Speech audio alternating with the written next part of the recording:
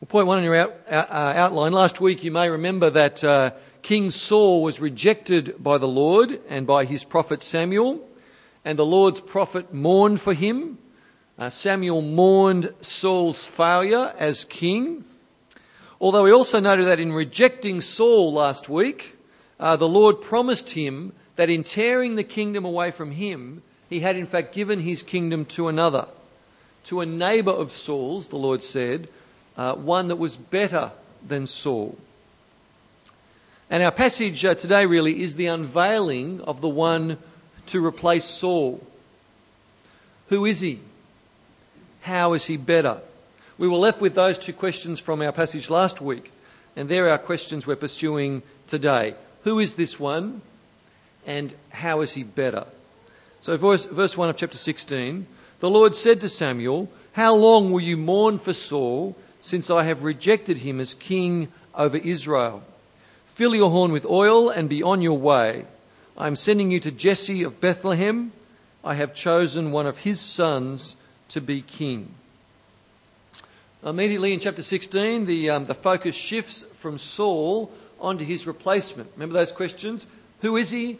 How is he better? Well, who is he? That answer is already partly answered, isn't it, in verse 1 there? We already know he is one of the sons of Jesse of Bethlehem. How is he going to be better than Saul? Well, that answer too, at least, is partially answered. For this king, we're told straight up, this king, unlike Saul, will be chosen by the Lord. This king, the Lord will provide for himself. He will provide entirely for himself. Is that different to Saul? Yes. If you remember, the choice of Saul was driven not by the Lord, but by the people. And so if you went back through this week and you read chapters 8 through to 15, you'd notice that Saul is referred to more often than not as the king the people had chosen, as their king, as the people's king. And of course the Lord was certainly involved. We noticed that as we worked our way through the passages. We noted the Lord's sovereignty and his grace in listening to the people's request for a king. But even so, Saul was the king the people had chosen for themselves. But now you see in chapter 16, just as he'd spelled out to Samuel, now the Lord intended to provide a king entirely for himself. And because of that, he would be a better king, because he was entirely the Lord's choice. But just like the question of who is he, we need to keep reading to see these things about why is he better spelled out for us more. So, point 2 on your outline. Samuel, after hearing all that in verse 1, he seems less concerned with this new king and all that stuff we've just been talking about. He's more concerned with his own skin, isn't he? Verse 2 of chapter 16. Samuel said, "How can I go? Saul will hear about it and kill me." The Lord said, "Take a heifer with you and say, I have come to sacrifice to the Lord. Invite Jesse to the sacrifice, and I will show you what to do. You are to anoint for me the one I indicate." We need to remember, folks, that to anoint someone was to mark them out as the Lord's king. And Samuel, I'm pretty sure, was thinking, well, Saul is going to be less than impressed to know that he's going to anoint someone other than him. He's worried. But that is the Lord's command. And so Samuel packs up his little horn of oil and he heads to Bethlehem. And when he gets to Bethlehem, we read there's clearly an air of nervousness. I would assume Samuel was a fairly daunting figure of his own. But Samuel has rejected Saul. And I assume that whole incident we read about last week had become well known. And so the elders of Bethlehem, they gather and they're worried about this powerful enemy of King Saul who has come to just their tiny town. They want to know, don't they, in verse 4, have you come in peace? He reassures them and he invites Jesse and his sons to the sacrifice. Let's pick it up in verse 6. Verse 6, when they arrived, Samuel saw Eliab and thought, surely the Lord's anointed stands here before the Lord. As we'll soon discover, the key word to notice in these verses is the word saw, to see. Because you see, from Samuel's point of view, The way Samuel sees things, Eliab was clearly the one to be king.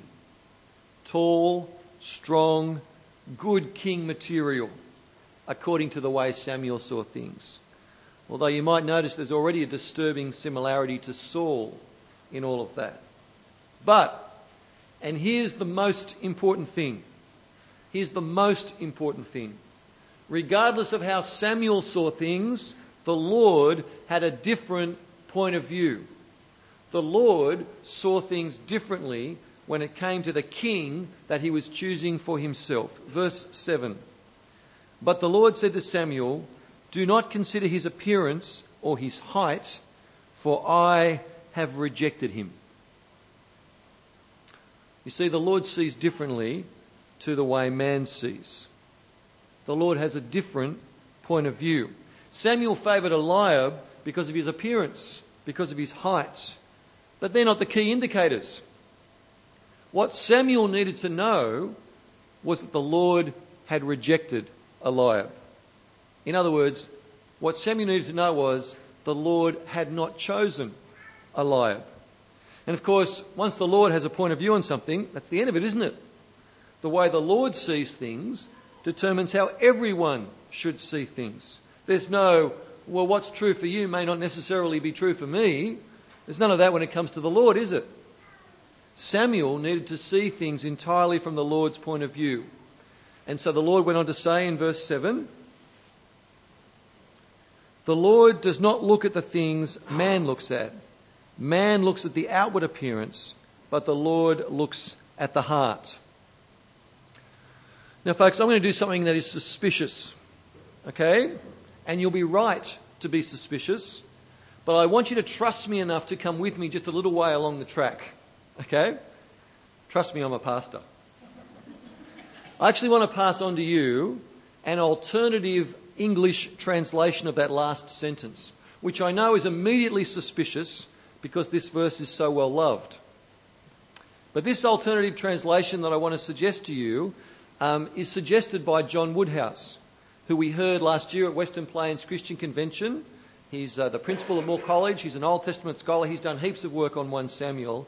And having thought about it a lot and prayed about it a lot, I'm convinced that it's actually better and that it makes better sense. And the alternative translation is the one I've put on your outline there. It reads like this. The Lord sees not as man sees, for man sees according to the eyes, but the Lord sees according to the heart. In other words, the Lord's point of view is determined by his heart. The Lord's point of view is determined by the Lord's heart, which is another way of describing his sovereign plan, his sovereign purpose, his sovereign will. The Lord sees not as man sees. Man sees according to the eyes. The Lord sees according to his heart. Why wasn't Eliab chosen to be king? Because the Lord had not chosen him. Samuel was being guided by what Samuel could see. But he needed to see things the way the Lord sees things, according to the Lord's heart, according to the Lord's sovereign will and purpose. And I wonder, can you appreciate the difference that makes? You see, reading verse 7 as it's written, perhaps in our Bible, would lead us to think that the Lord's choice is somehow determined by something in the new king's heart. And certainly the Lord can see our heart. That's absolutely true. He can see anyone's heart. But of course, what he would see would be wickedness and deceit and sin. The fact that the Lord can see into our heart, that's not a comfort. That's a terror, surely. And I think that's the problem of reading verse 7 in that way. If the Lord were to choose on the basis of someone's heart, a human heart, who could he choose? But in fact, the Lord chooses according to his own heart. Which, you know what, that's what Samuel already knew. In fact, Samuel had already told Saul that very thing. I want you to come with me back to chapter 13. It's not a passage we looked at directly on Sunday mornings. Come with me to chapter 13 and verse 13. And you can see it there. We're jumping into a conversation between Samuel and Saul after another incident of Saul's disobedience. In verse 13, Samuel says this, "You acted foolishly," Samuel said. "You have not kept the command the Lord your God gave you. If you had, he would have established your kingdom over Israel for all time." Here it is, ready? "But now your kingdom will not endure. The Lord has sought out a man after his own heart and appointed him leader of his people, because you have not kept the Lord's command." A man after his own heart. Whose heart? The Lord's heart. The Lord has sought after a man after the Lord's own heart.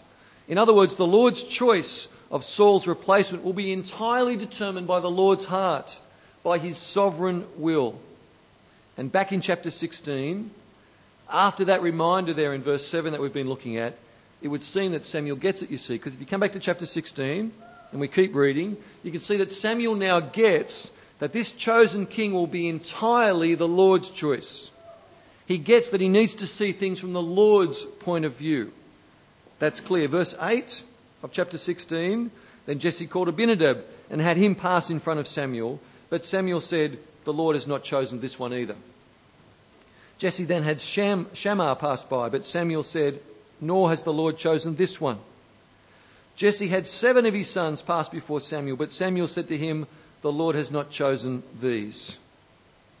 None of Jesse's sons are chosen by the Lord. According to his sovereign will, his heart, none of these were to be his king. But of course there's another. And from a human point of view, a most unlikely king. Just a boy, we read, tending the sheep out in the yards, out in the paddocks. But Samuel sends for him and waits for his arrival. Verse 12, "So he sent and had him brought in. He was ruddy, with a fine appearance and handsome features." Why was he the one? Because the Lord had chosen him. He was ruddy, we read, which means red. He may well have had red hair. And as fitting as that obviously is for a king, that's not why he was chosen. If anything, the description there points out how unlikely this one would be as a king. Jesse's youngest son, whom we discover is named David, was chosen not because of him, but because of the Lord. He was chosen after the Lord's heart. He was chosen according to the Lord's heart. And really interestingly, and for me this clinches that alternative reading of verse 7, but really interestingly, much later in his life, David, who is then King David, reflected on being made king. And do you know what he said? It's there on your outline from 2 Samuel chapter 7. Praying to God, he says, "Because of your promise and according to your own heart, you have brought about all this greatness to make your servant know it." See, why was David chosen as king? Because of the Lord's heart. And that's the sense in which he was better than Saul. Better because David was the king chosen by the Lord for himself. If we pause, we can think, well, gee, the notion of the Lord choosing for himself is not a one-off, is it? Of course. Not a one-off to chapter 16.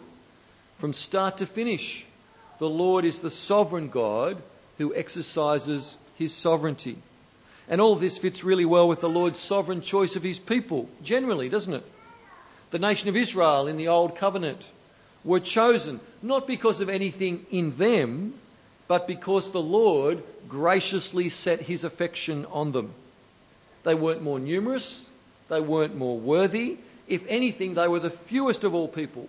They were the least worthy of all people, and yet the Lord graciously chose them to be his people. The same is true of his new covenant people, us who are Christian. We are not chosen by the Lord because of anything in us. We are chosen by the Lord because in his sovereignty and in his mercy, he chooses us. If anything, the Lord goes out of his way to choose unexpected people, unworthy people. And so to the Corinthian Christians, The Apostle Paul wrote this. You can look it up later. The reference is there on your outline in 1 Corinthians 1. He said this to them: "Brothers, think of what you were when you were called. Not many of you were wise by human standards. Not many were influential. Not many were of noble birth.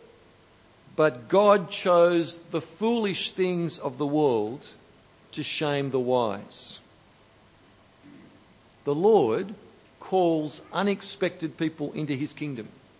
He exercises his sovereign mercy. It's not we that choose him, but it's he that chooses us. It's not we that loved God, that so much as he loved us. That's his character. The Lord is the incomparably holy God. And we see that characteristic of God on display here in our passage as he sovereignly chooses a king for himself. Samuel no longer saw things from man's point of view. He saw as God saw, and so he anointed David. Point 3 and verse 13. "So Samuel took the horn of oil and anointed him in the presence of his brothers, and from that day on the Spirit of the Lord came upon David in power. And Samuel then went to Ramah." There's a new king, a new Messiah, a new Christ on the scene. Anointed with oil by Samuel, anointed with the Spirit of the Lord. And of course, it's with the coming of the Spirit of the Lord upon David that we expect great things of this new king. And of course, great things come, don't they? Great psalms, great victories, great leadership. But it's important to note that it wasn't the greatness of David that led to him being chosen by the Lord. It was the fact that he was chosen by the Lord and anointed by the Spirit that led to David's greatness, not the other way around. But of course, if we pause and step back a little from the passage, we might realise that, hang on, something strange has just happened. Because now you see, there are two kings in Israel, Saul and David. Saul, the king chosen by the people for themselves, and David, chosen by the Lord for himself. And you see now, it's your point of view which will determine which one you recognise as the true king. From a human perspective, Saul is still the king. He's still got the crown. He still rules the tribes. And although David, of course, is now the true king, his kingship is hidden. He's just a boy shepherd in Bethlehem.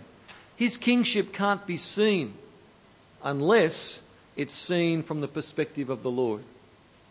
And so a very interesting tension develops in 1 Samuel now, a tension between these two kings. And the question that emerges from the verses and the chapters that follow is this: do you see as God sees?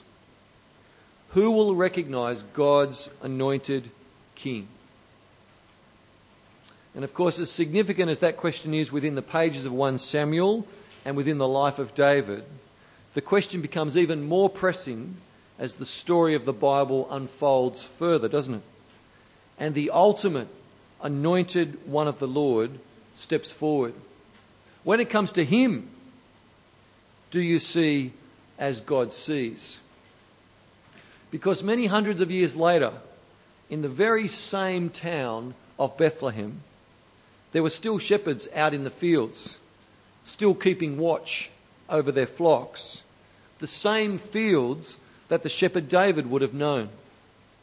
But these shepherds, hundreds of years later, were to receive a message concerning David's greatest descendant, the ultimate anointed one of the Lord. Do you remember? Let me read it to you. It's famous. There were shepherds living out in the fields nearby, keeping watch over their flocks at night. An angel of the Lord appeared to them, and the glory of the Lord shone around them, and they were terrified. But the angel said to them, "Do not be afraid. I bring you good news of great joy that will be for all the people. Today, in the town of David, a Saviour has been born to you. He is Christ He is the anointed one. He is the Messiah, the Lord. And let me tell you, if David seemed a strange Christ, how much more so Jesus? A baby wrapped in cloths, lying in a feeding trough. So weak and unthreatening and helpless from a human point of view. Seeing as man sees. Yet the shepherds, you see, they were given God's perspective on this baby. He's the Saviour. He's the Christ, the Lord. And just as David was anointed with the Holy Spirit, so the Spirit descended onto Jesus as he was baptized. And once again, the perspective of God was declared. The voice from heaven on that day rang out saying, "You are my Son, whom I love. With you I am well pleased." And so Jesus, the Christ, anointed with the Spirit, went about doing good and healing all those who were under the power of the devil, because God was with him. But of course, our view of Jesus is most tested, isn't it? At the climactic moment of his ministry, at his death, humbled even to death, even death on a cross. And seeing as man sees, seeing according to our eyes, he had no beauty or majesty to attract us to him. There was nothing in his appearance that we should desire him. Despised and rejected by men, a man of sorrows, seen through man's eyes. And yet once more God's true point of view is presented, but in the strangest of ways, you know. Because written above the crucified Jesus were the words, the mocking words, "This is the King of the Jews." And you know what? Around the crucified Jesus were being spoken words, sneering words. He saved others. Let him save himself if he is the Christ of God, the chosen one. And beyond death, of course, God raised him to life, exalted by God to the highest place. He's been declared with power by God to be the Son of God, the Christ. By his resurrection from the dead, he's been declared Jesus Christ our Lord. He has been appointed the judge of the world. And on the final day, he will save his people and allow them to share in his resurrection victory over sin and death. That's how God sees Jesus, the Christ. And it is most certainly not the way the world sees him, is it? And our world at the moment wants the freedom to be able to hold differing opinions on everything, including Jesus. But it's only when we see Jesus as God sees Jesus that we see him truly. And we'll only see Jesus like that if we allow our minds to be shaped by the Word of God and by his Spirit. And folks, we need to be ready to do battle with the world's alternative views on Jesus. We must be ready to defend the truth about Jesus. We must be ready to proclaim God's view of Jesus, the truth about Jesus, the gospel of Jesus. You know what? Way back, those shepherds in those fields around Bethlehem, after hearing the message of the gospel, do you remember their response? They immediately came to Jesus, God's King. And when they had seen him with eyes shaped by the way God saw him, they next spread the word concerning what they had been told. And all who heard it were amazed. And friends, let me say, surely our response must mirror the shepherds. We should come to Jesus and see him as God sees him, the Christ, in whom rests all power and majesty and grace. And we should next, of course, spread the word concerning him, inviting others, challenging others to see Jesus as God sees him. For the pressing question of the moment, the pressing question of the day, the pressing question of every day until Jesus comes back is this question. There is no more important one. Do you see Jesus the same way as God sees Jesus? It's not, how do you see Jesus? The question is, do you see Jesus in the same way that God sees Jesus? Because you know what? God has exalted him to the highest place. God has given him the name that is above every other name.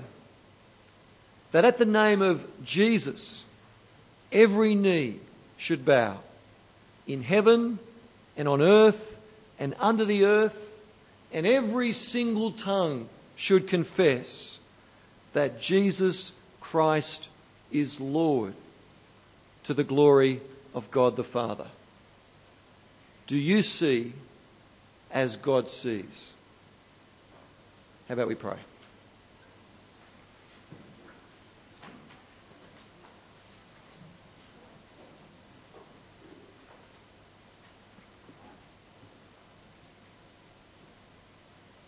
Heavenly Father, we thank you that you are incomparably holy, that you rule, and that your rule is good and right. And Father, we thank you for sovereignly choosing David to be your anointed one back in 1 Samuel. And we thank you, Father, of course, that in choosing David, you are unfolding your sovereign plan from all eternity to unveil the ultimate Christ, David's greatest descendant, the Lord Jesus himself. And Father, there are many ways in which his kingship is hidden. Father, our world mocks him. He looks so weak. The message of Jesus seems so weak. And so, Father, we thank you for giving us your perspective, your point of view, the truth, that he is the Christ, that his name is the name above every other name. And Father, we thank you for helping us to already bend the knee to him. But Father, it may well be that there is someone in this room, even this morning, who is yet to see Jesus as you see him. And I pray, Father, that you would help them to see truly and respond rightly. And Father, we are going out into a world, even after we leave this building, a world that holds Jesus in contempt or disregards him or thinks that somehow there are different points of view possible. Father, we want to be strong and courageous. Father, we want to defend the truth about Jesus. We want to challenge the people we love and the people we just bump into with the truth about Jesus. We want to be like those shepherds, Father. We want to declare the truth of what we have been told concerning Jesus Christ. And so make us like those shepherds, Father. Forgive us our cowardice and our lovelessness. Send us out into your world, Father, with the message of the Lord Jesus. It's in his name we pray. Amen.